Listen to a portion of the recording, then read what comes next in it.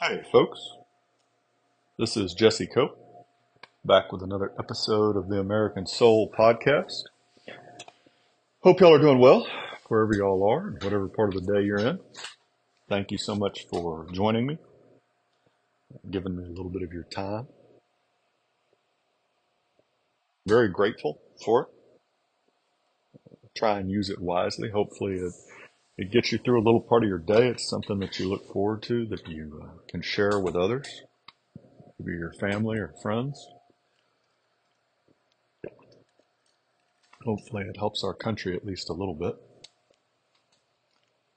to turn back to God. It gives us a small chance of either avoiding, that would be nice, but probably surviving this next conflict. Not a lot on Homestead. Temperature's a little cooler. The chickens may or may not have gone on strike as far as laying eggs right now. Got to go out and see. Have a broody hen that is sitting on the eggs and does not like to move. Pretty insistent actually about pecking at you if you try and move her. So, Father, thank you for today. Thank you for you, Father, and your Son, Jesus Christ, and your Holy Spirit. Thank you for the time to record this podcast. Thank you for the people that listen to it. Share it, be with them and their families. Guide and bless them, protect them. Help us to do your will, Father. Guide our steps. Forgive us our sins. Be with those who protect us, our military, our law enforcement, firefighters.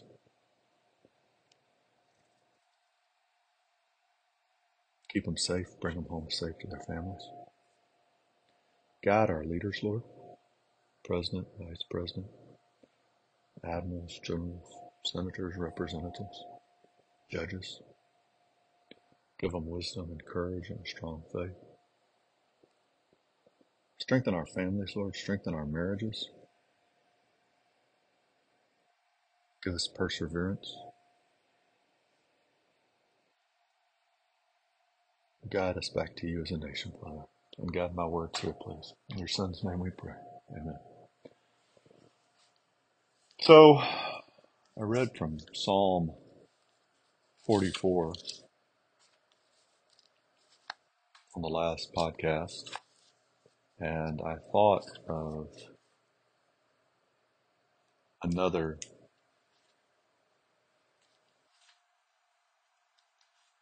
little few verses that always kind of encourage me, especially when going through dark times or when I'm struggling, when I feel like I don't know what I'm doing or what's the point. Excuse me. And so I thought I would read it to you if I could find it. And here we go. So this is out of Luke, chapter 18. This is Jesus teaching a parable. Now he was telling them a parable to show that at all times they ought to pray and not to lose heart, saying, in a certain city there was a judge who did not fear God and did not respect man. There was a widow in that city, and she kept coming to him, saying, give me legal protection from my opponent. For a while he was unwilling, but afterward he said to himself, even though I do not fear God nor respect man, yet because this widow bothers me, I will give her legal protection. Otherwise, by continually coming, she will wear me out. And the Lord said, hear what the unrighteous judge said. Now will not God bring about justice for his elect who cry to him day and night? And will he delay long over them? I tell you that he will bring about justice for them quickly. However, when the Son of Man comes, will he find faith on the earth? You can talk about this a lot for a while, and there's a lot of people out there, folks, that can and do a much better job than I would, and I'm able to. So I'm not going to belabor that. My whole point in reading this is, if you're going through and you're really struggling with something right now, or the times that you do in your life, read this parable every once in a while. It's not going to be a magic pill. It's not going to make your problems suddenly go away, or it's not going to magically heal your body if you're hurting or you have some disease. It's not going to magically heal your marriage if it's broken, or your children if they're sick, or it's certainly not going to magically give you all the money in the world. But what I have come to get out of it, at least, is some encouragement to keep going, some encouragement to persevere, some encouragement to trust that God knows what he's doing, and he's going to do what's best for me, even if I can't see it at all and don't understand it and don't agree with it, because he sees the big picture and I don't. And a lot of times I fall into the trap of looking at God going, he must not care. I've got all this pain, all this heartache. I've been talking to him forever, it feels like, on such and such issue. And he just doesn't care. So what's the point? Might as well just fold it up, pack up shop, and go home. And of course, the immediate argument is, okay, well, what good is that going to do? You're not getting any response then. But even more than that, it's just an encouragement to persevere. And as we get closer to these storm clouds on the horizon in the country, we get closer to this civil war or tyranny by socialism, leftism, communism, or whatever it is that's coming. Persevere and pray, because it's doing good, folks. He hears us. He hears us. We may not understand, but he hears us. And I'm telling myself that as much as y'all, folks. I need to hear it just as much as y'all do, every single day. So we're going to get back into John Adams. In these last couple paragraphs, we've been reading through this 1798 proclamation of, or a day of fasting and humiliation, not Thanksgiving, he wrote in 1798 by John Adams. And so we read through the last couple paragraphs on the podcast yesterday or earlier, whenever it was. So we're just going to kind of go back and break this down a little bit. So, not all of these proclamations that we've read through this month of November have been Thanksgiving proclamations. And to me, it's more of an indication of the state of mind of our founding fathers, founding generations. They turned to God constantly, not just once a year at Thanksgiving to seek his guidance, repent of their sins, humble themselves before God. We look at Thanksgiving and think about football and Macy's Day parades and just kind of keep on moving with our life. And really, if we're being honest, folks, we don't think about God much. But you can tell it's not apparent. I mean, there's some of y'all that listen to this podcast do, and you do a really good job of it, I feel certain. But as a whole, as a nation, publicly. And see, that's the whole crux of the matter, folks. This was something very public, very involved in the laws and policies and institutions of our nation at the beginning was God and Jesus Christ and our relationship and our faith there. And no, it wasn't multiculturalism. It wasn't all religions are equal, because they're not. They're not. None of them are equal with Christianity. And you have the right to choose that in America, to choose a false religion, to choose a lesser religion, to choose whatever faith or non-faith, although really, again, atheism is just faith in the state. It's still faith. You just choose to make the state God as opposed to one of the false gods like Allah or Buddhism or Hinduism or whatever. But we don't have a right in America to take our nation away from God, our institutions, our public life. And that's what we've done. And that's the problem. That's the problem. So solemn, right? Humiliation, fasting, prayer. This wasn't something to have barbecues and parties and parades about. This was something to be very serious about, to really turn to God and spend some time that day in prayer and humiliation, realizing just what a sorry lot we really are, and how vain, which that ought to be pretty simple today. It's not hard to look at our society and see how self-centered and full of vanity we are.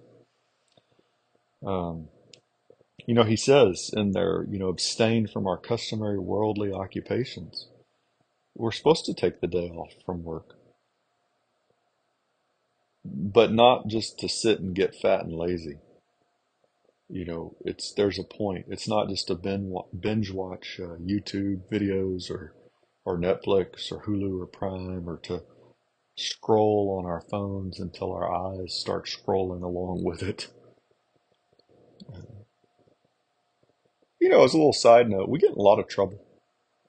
There's a reason. What's the old bit of motherly advice? Idle hands are the devil's something.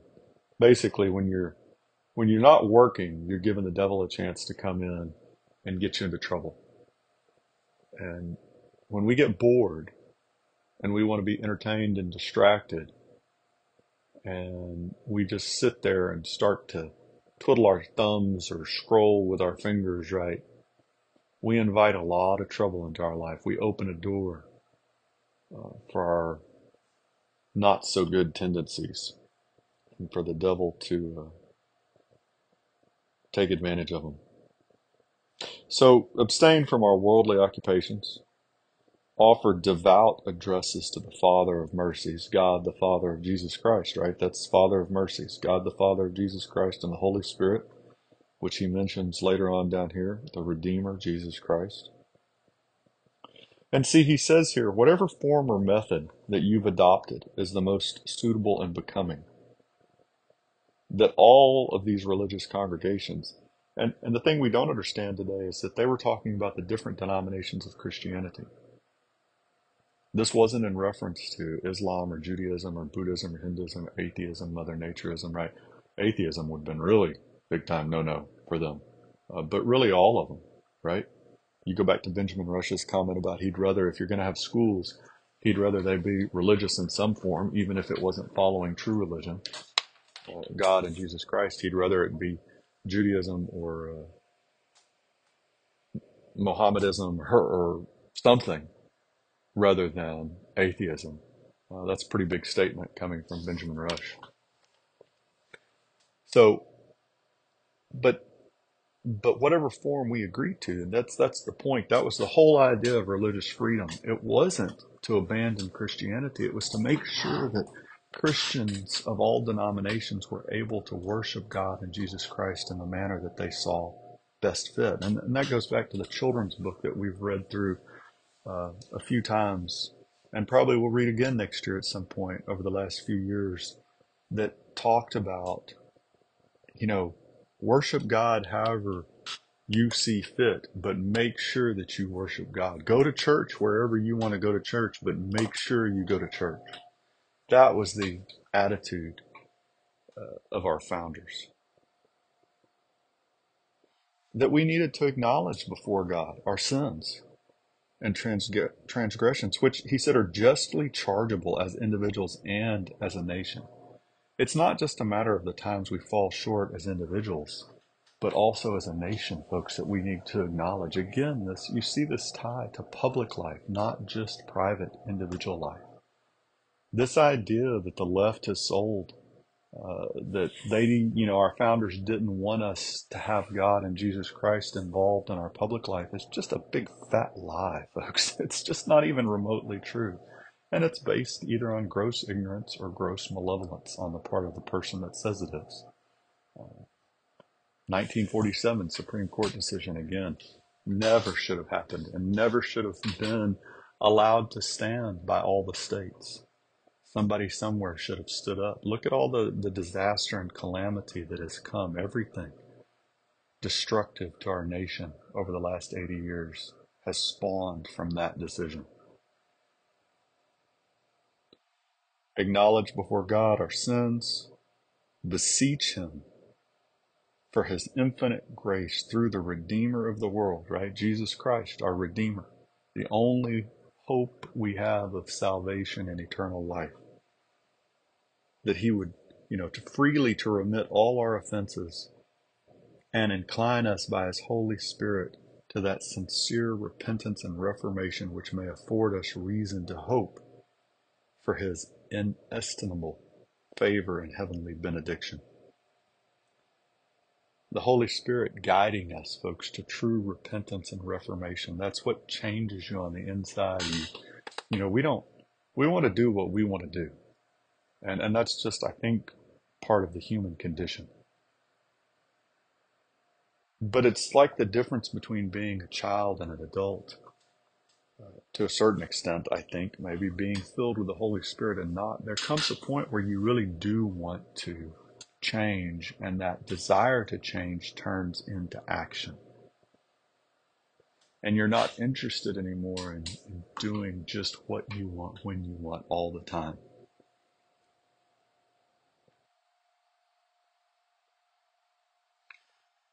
Particular and earnest supplication that our country may be protected from all the dangers which threaten it, that our civil and religious privileges may be preserved and perpetuated to the latest generations, that our public councils and magistrates may be especially enlightened and directed, and that the American people may be united in those bonds of amity and mutual confidence.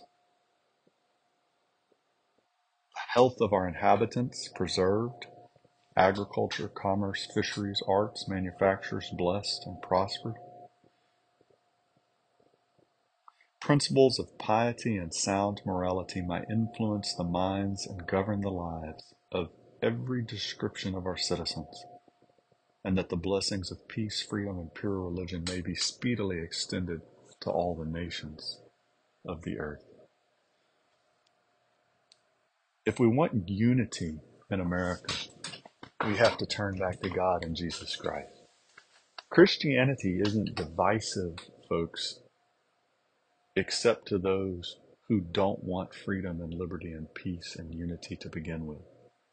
Christianity is only divisive to those who want to follow the evil of the world to begin with.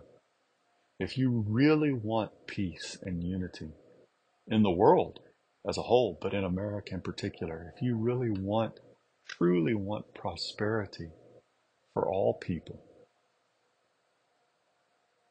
then God and Christianity, Jesus Christ, that's the only way to go. He talks about pure religion in there. What does the Bible tell us? That pure, undefiled religion, right? What is that? It's to care for the widow and the orphan. If you really care about the widow and the orphan, if you really care about the poor and the needy, and you really want to do what is best for them, then Christianity isn't the enemy. It's not the thing that you ought to stay away from. It's what you ought to embrace wholeheartedly. Jesus Christ is who you ought to embrace wholeheartedly. And so when you see these citizens in America who reject Jesus Christ, reject the teachings of Christ that are the very foundation, the bedrock of our nation, and at the same time they're calling for unity, it's not true, folks. It's not true. It hasn't been true from the very beginning. This is John Adams in 1798. Within the first 25 years of our nation. And you go back and you look at Washington's before his. We got to turn back to God, folks. That's the only hope we have again. God bless y'all and your families and your marriages. God bless America. We'll talk to y'all again real soon, folks. Looking forward to it. Always do.